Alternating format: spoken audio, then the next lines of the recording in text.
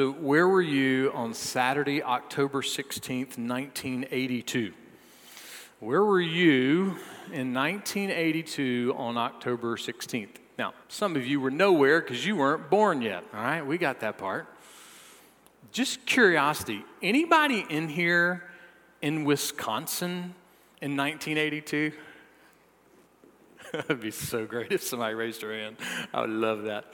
Okay, well, if you were in Wisconsin on October 16th, 1982, you might have been over at Camp Randall Stadium enjoying the football game between the Wisconsin Badgers and the Michigan State Spartans. They played football that day.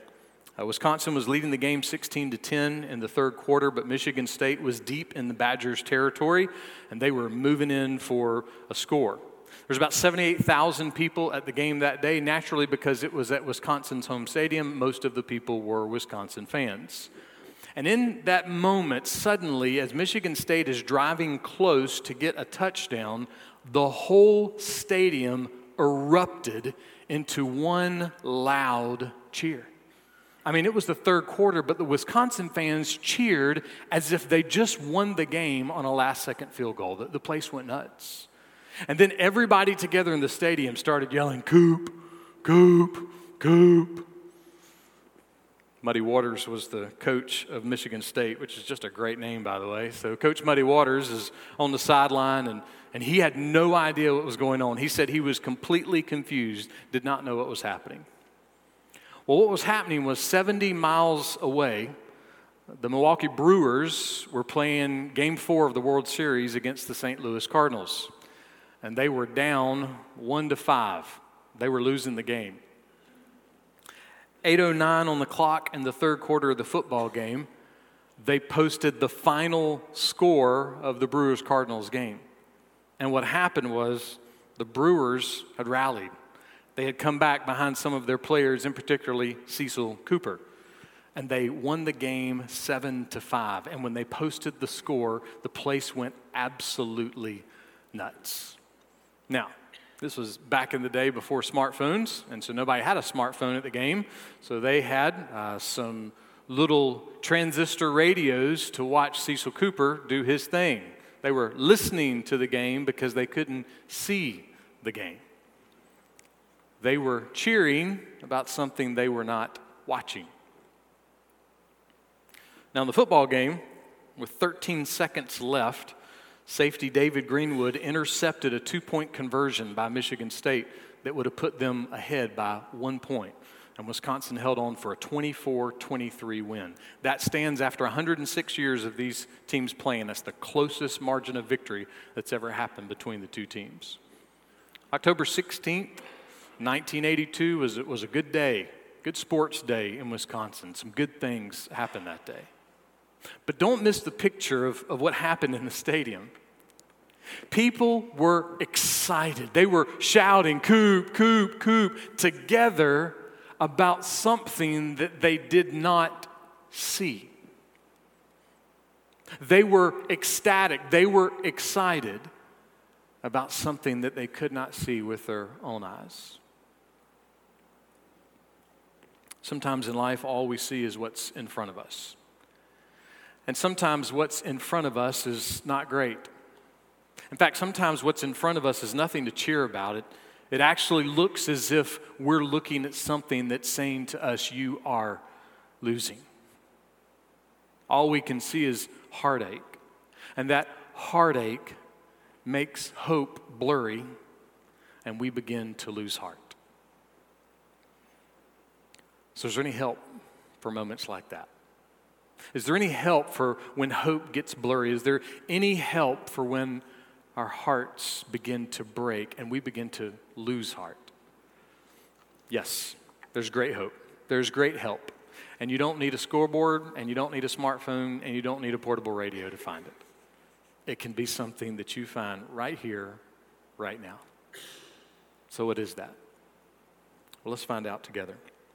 2 Corinthians chapter 4, verse 18, Paul is writing to his friends at the church at Corinth, and he says this: "While we look not at the things which are seen, but at the things which are not seen. For the things which are seen are temporal, but the things which are not seen are eternal." Paul's writing about how he deals with suffering, how he deals with pain, how he deals with depression and discouragement and despair, how he deals with stress, how he deals with anxiety, how he deals with fear. That's what Paul's writing to us about. But why should we listen to Paul? Paul doesn't know us. He doesn't know anything about us. Paul doesn't know what we had to deal with this week with our spouse. Paul doesn't know what we had to deal with this week with our kids or with our parents. He didn't know what we had to deal with this week at work or at school or even at church or in the neighborhood. Paul has no idea the emotional stress we're under. He doesn't know the spiritual stress we're under. He doesn't know the medical stress we're under. Paul doesn't know us. Why should we listen to him? Why should we listen to his advice about how to deal with the worst moments of life? Well, here's a few reasons. Paul was beaten to the point of death many times. He was beaten with rocks, he was beaten with whips, he was beaten with rods, he was beaten with fists. Paul was mocked, he was screamed at, he was hated. He was robbed and he was mugged. He probably spent hundreds of nights sleepless, probably hundreds of nights in prison, and some of those nights in prison, maybe most of them, he was sick and with no medicine. He was left for dead over and over again, sometimes left for dead, cold and naked. And he got bit by a snake too, you know. This guy had not an ounce of luck, right? Everything went wrong. And why did Paul endure all of these terrible things? Why did all these terrible things happen to him? Please don't miss this. All these terrible things happened to Paul so that you would hear about Jesus. See, Paul existed for the glory of God. And his existence for the glory of God was to make much of Jesus and to make sure that Jesus got out of his community, that Jesus got out of just his church. He wanted the gospel to get to you. And so Paul suffered. He suffered intensely so that the gospel would get across the ocean to every corner, including the corner of this room. Because Paul wanted you to be saved. Most, if not many days for Paul were rough. He was at rock bottom. He was in the basement of rock bottom. And what did he do? How did he deal with his suffering? How did he deal with his pain? How did he deal with moments when it seemed like things were so bad? The best thing for him to do was just to quit and give up hope, lose heart, and just give in. What did he do in those moments? He kept looking at things that he couldn't see. What does that mean? Well, it means he kept looking at things through the eyes of the gospel. Paul would kind of scream at his soul, "Soul, this suffering, it's temporary. This prison is temporary. This pain is temporary. This stress is temporary. This anxiety is temporary. This sickness is temporary. This army of devils in this world, they are temporary." Paul would keep shouting that to his soul. And then he would maybe whisper to his soul, "But soul, the love of God is not temporary. The love of God is eternal. The peace of God is eternal. The hope of God is eternal. The salvation of God is eternal. The protection of God is eternal. The peace, the hope, the joy, the love, the grace, the mercy, the power, the safety, the salvation, everything about God, it is eternal." The psalmist said it this way in Psalm 10, verse 16, "The Lord is king forever and ever." Psalm 145, "Your kingdom is an everlasting kingdom, and your dominion endures throughout all generations." There's no king, there's no president, there's no queen, there's no one who's ever been in position of power that can ever say that. The dominion of our God endures for generations and generations, forever and ever. Paul would remember the words of the psalmist, and he would say to his soul, "Soul, the kingdom of God, The kingdom of the God who loves you, the kingdom of the God who saved you, that kingdom is eternal. That kingdom lasts forever. His kingdom is forever. And when his hope was blurry, when he had been beaten so many times in the face that his eyes were swollen and he couldn't see, Paul would keep telling his soul, hey, you know what? You're a child of the King of Kings, and the kingdom of your King is forever. Forever. We could say that Paul fought all of his depression, all of his discouragement, all of his despair with one word, and that word's eternal. Paul doesn't lose heart because the promises of God in Jesus are eternal. Eternal means that the promises of God in Jesus, they never end. For believers who are in heaven right now, they are enjoying the full pleasure of the promises of God. They exist right now. And for believers who are still on this earth, we partially live in those promises. But for all believers, the promises of God in Jesus are eternal. They will last forever. Eternal promises, everlasting promises, forever promises, promises that cannot and will not end. No one in this room can make a promise like that. Not to your spouse, not to your kids, not to your parents, not to your favorite politician, not to your favorite team, not to your favorite church. You cannot make a promise that doesn't end. God is the only eternal promise keeper. And that's what it means to be in Christ. To be in Christ means that all of these promises of God, they are ours. But someone might say, I can't see those promises. I mean, how do I know those promises are real? And what does that have to do with me getting hope right now? Pastor Ben Stewart described the promises of God like this, or kind of like this. He said, hey, happy birthday. I got you a present, but it's invisible. Yeah, try that next week on Mother's Day, all right? Yeah. Hey, Mom, I got you a present, but it's invisible. You know, you won't be able to see it. It's crazy, right?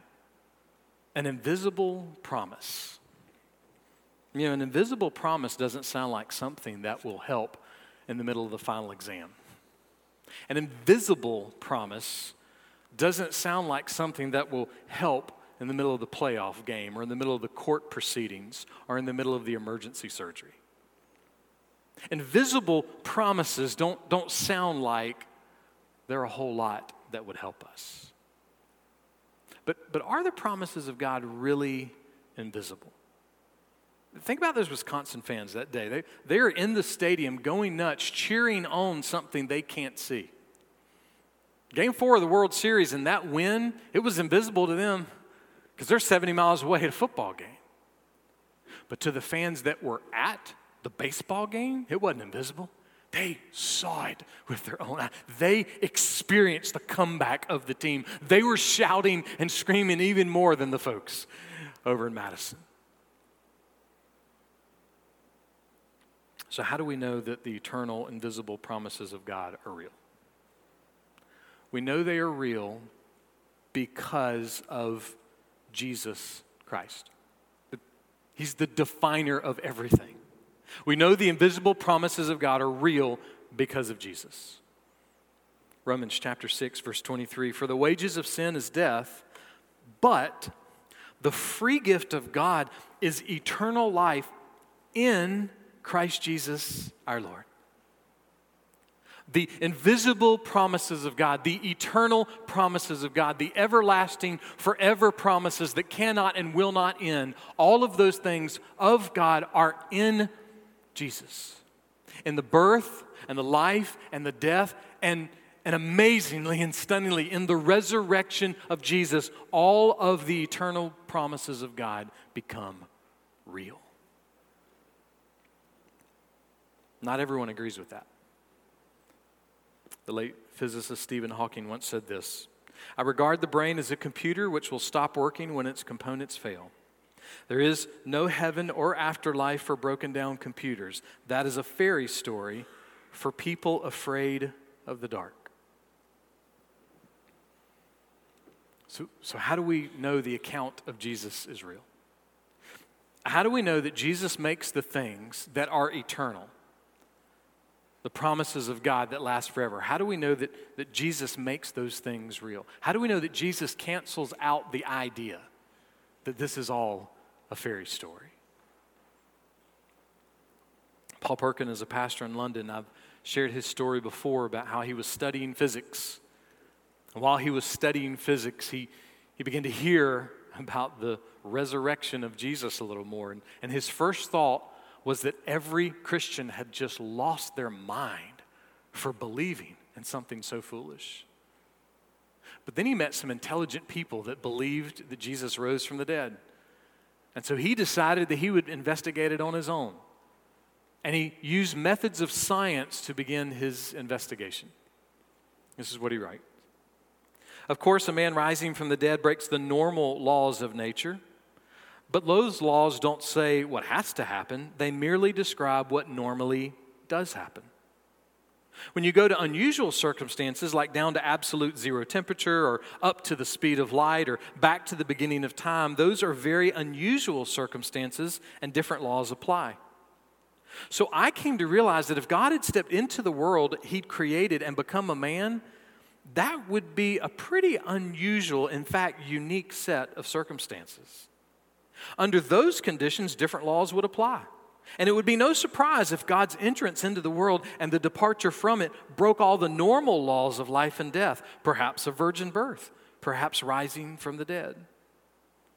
So maybe it's not so ridiculous after all. Maybe it's reasonable that if Jesus was and is God, that He must have risen from the dead. Maybe it's not ridiculous. Maybe it's reasonable.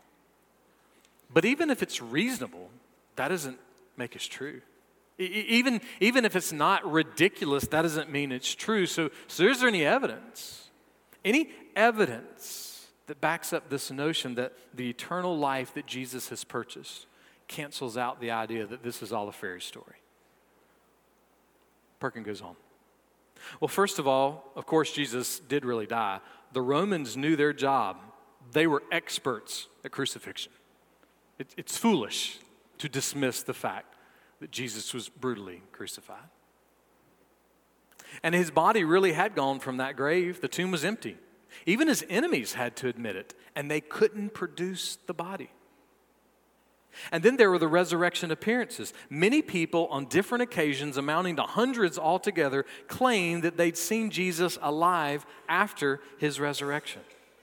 And then there was the transformation of the disciples from cowards to the most courageous men who were not only prepared to die for their faith, most of them did, for believing this truth that Jesus had risen from the dead. Jesus Christ is risen from the dead, just as He said. He is risen indeed. And that truth changes everything.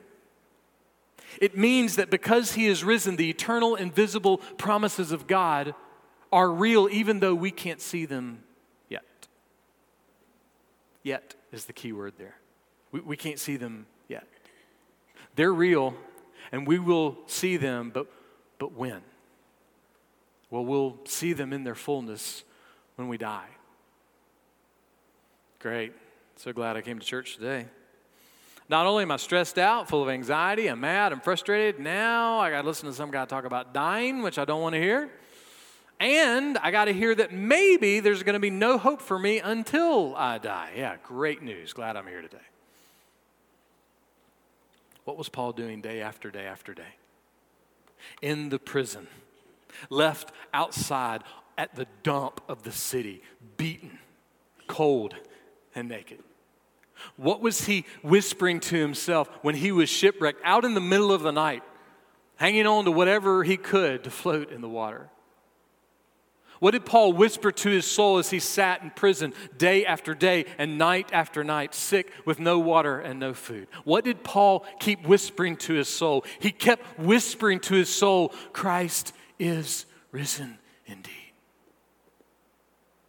Because that truth changes everything. It is not the Easter story, it is the story. There is no other story. The story every single day is that Christ is risen indeed. And that story, that truth invades every single dark moment in our lives. This is what he wrote to the folks at Philippi, Philippians 1:20.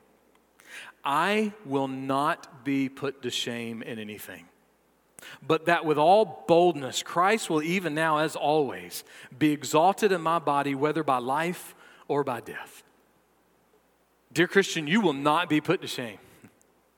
I want you to know, I am not standing up here entertaining you or entertaining myself. I will never be put to shame for telling you over and over again, Christ is risen indeed.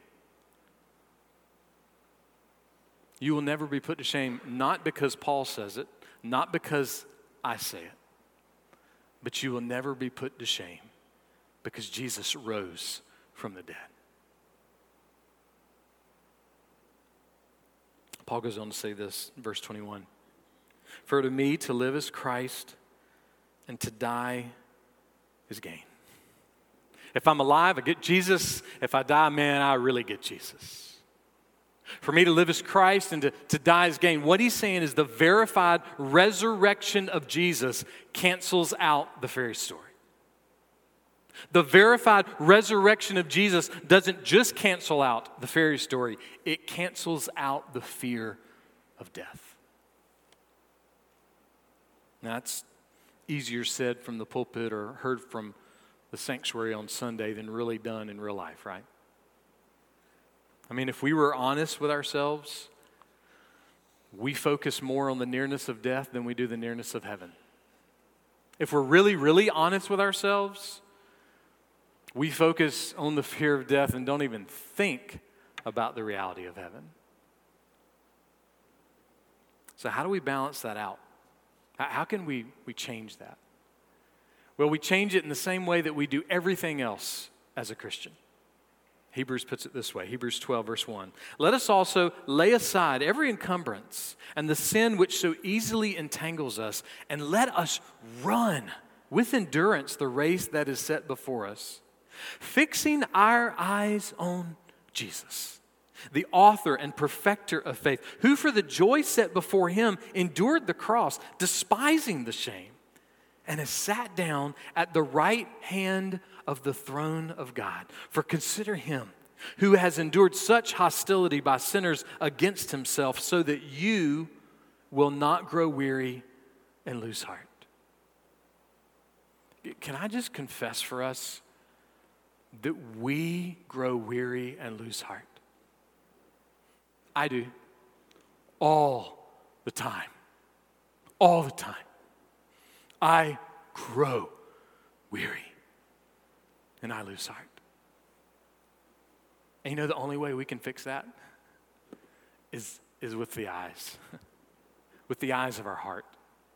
The only way we can fix growing weary and losing heart is by doing exactly what verse 2 says, fixing our eyes on Jesus. The way that we deal with stress, the way that we deal with anxiety, the way that we deal even with death is by fixing our eyes on Jesus.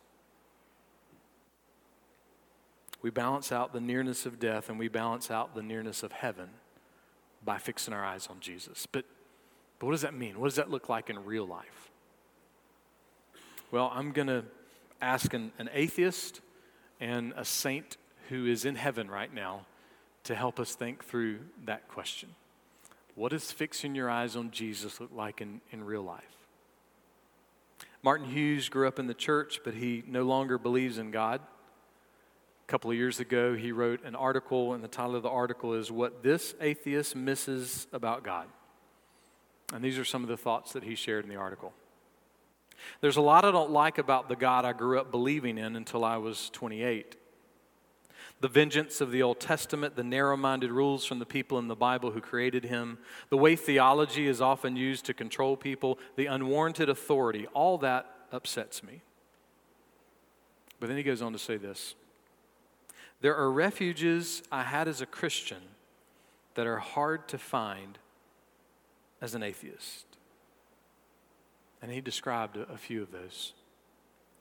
I kind of wish there was a heaven. I don't miss the concept of hell, but it would be nice to, after a difficult life on earth, indulge in the wonder and beauty of heaven. And then there's the concept of having a friend who genuinely cares about you, who is over the whole universe. I don't like the concept of having him poking in, nosy like the all-seeing police. But the idea of having a friend who is all-powerful, who cares about you and empathizes with you, that's a nice feeling. Unfortunately, this doesn't exist.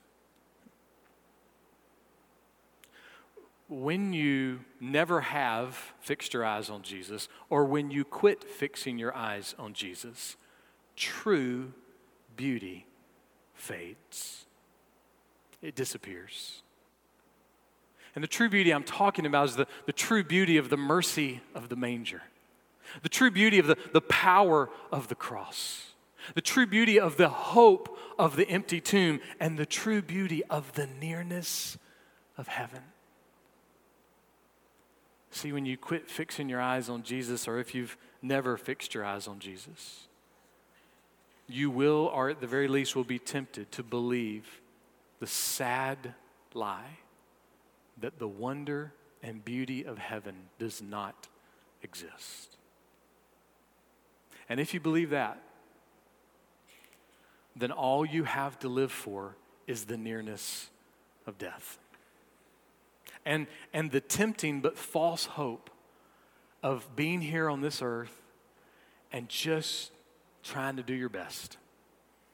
Just trying to love each other. Just trying to get along. Or in the vernacular of our culture, just painting a wall. Just learning to dance. Just calling your mom, buying a boat, drinking a beer, singing a song. And that's it. That's what you have to live for. It's tempting. It will provide some temporary joy in life, but it will not be an answer to the nearness of death. Only the nearness of heaven can speak to the blurry hope in our soul. So how do we get there? How do we get to the kind of hope that helps today and verifies that there is a tomorrow even after death? And let me just say this. That tomorrow is for anyone. As John Piper has said, everyone lives forever. Everyone. You either live forever as an enemy of God or as his friend, but we all live forever. So how do we live forever knowing that tomorrow we live with Jesus, one way or the other? How do we get to the nearness of heaven a little more? John Angel James was a pastor in London about 200 years ago. I was reading a sermon earlier this week from him from 1846. And I don't know how you think about death and dying, but he had a few comments in this sermon that, I maybe can mildly put have almost changed my life. I don't know if they will have the same impact on you that they've had on me this week, but I hope at the very least they'll stir your mind and your heart a bit. This is what he said about being a heavenly minded person. He is willing to leave all and go to God whenever it is judged proper by him to decide the matter. His hopes of heaven do much to destroy his love of life, of this world, and destroy his fear of death. The nearness of heaven is the only way to destroy the fear of death. And then he says this about wanting to go to heaven. Impatience to die is often felt by those who have ceased to feel any attractions in life, and the grave is coveted as a shelter from the storms of earth. Can I just update that since it's 200-year-old language? That's when things are so bad in your life, you just go, man, I wish Jesus would just take me now. I said that. Listen to what he says. There is nothing holy in such wishes. Nothing heavenly in such impatience. It is only nature groaning after rest and not grace longing for its perfection. Let me update. I just want to get out of here, not I want to be with Jesus. It's different. Fixing your eyes on Jesus will never lead you to have an unholy, graceless longing for the nearness of heaven. That's not what fixing your eyes on Jesus will do. And then he sums it up this way. Perhaps the most holy frame is to have no will or wish about the matter, but a readiness to live or die as God shall appoint. To live is Christ, to die is gain. It says this: the glory of a Christian is neither to be weary of the world nor fond of it, to be neither afraid of death nor impatient after it, to be willing to go to heaven the next hour from the greatest comforts, or to wait for it through many lingering years amid the greatest hardships, the most self-denying and laborious duties, and the severest and most complicated sufferings.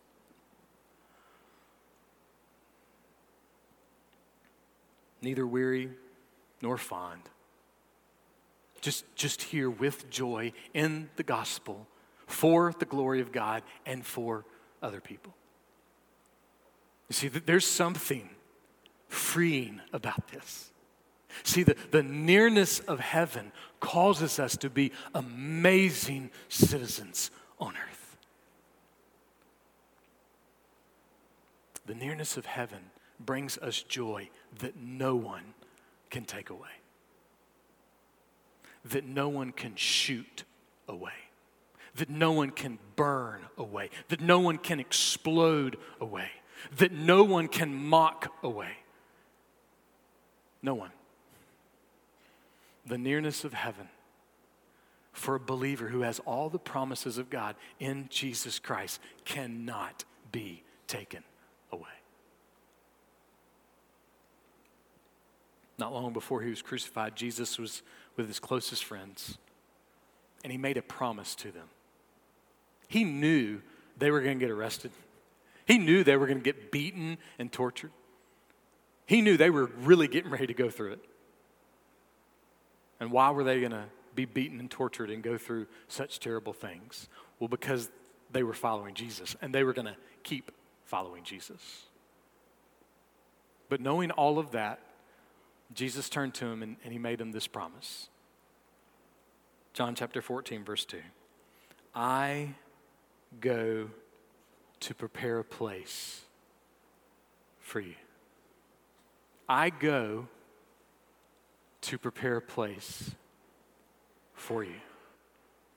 And then with his death, and then with his resurrection, he purchased that promise. He guaranteed that promise with his blood and with his risen life. Jesus did not offer them a fairy story. He offered them eternity, and then he guaranteed it with his own life and his own resurrection. Is hope blurry to you today? I mean, are you so angry today? So bitter? Are you just in a terrible mood? Are you sad? Are you mad? Is your heart broken? Are you losing heart? Are you puffed up with pride? Are you destroyed with despair? Are all of those things so great that you cannot see or feel or even believe in hope?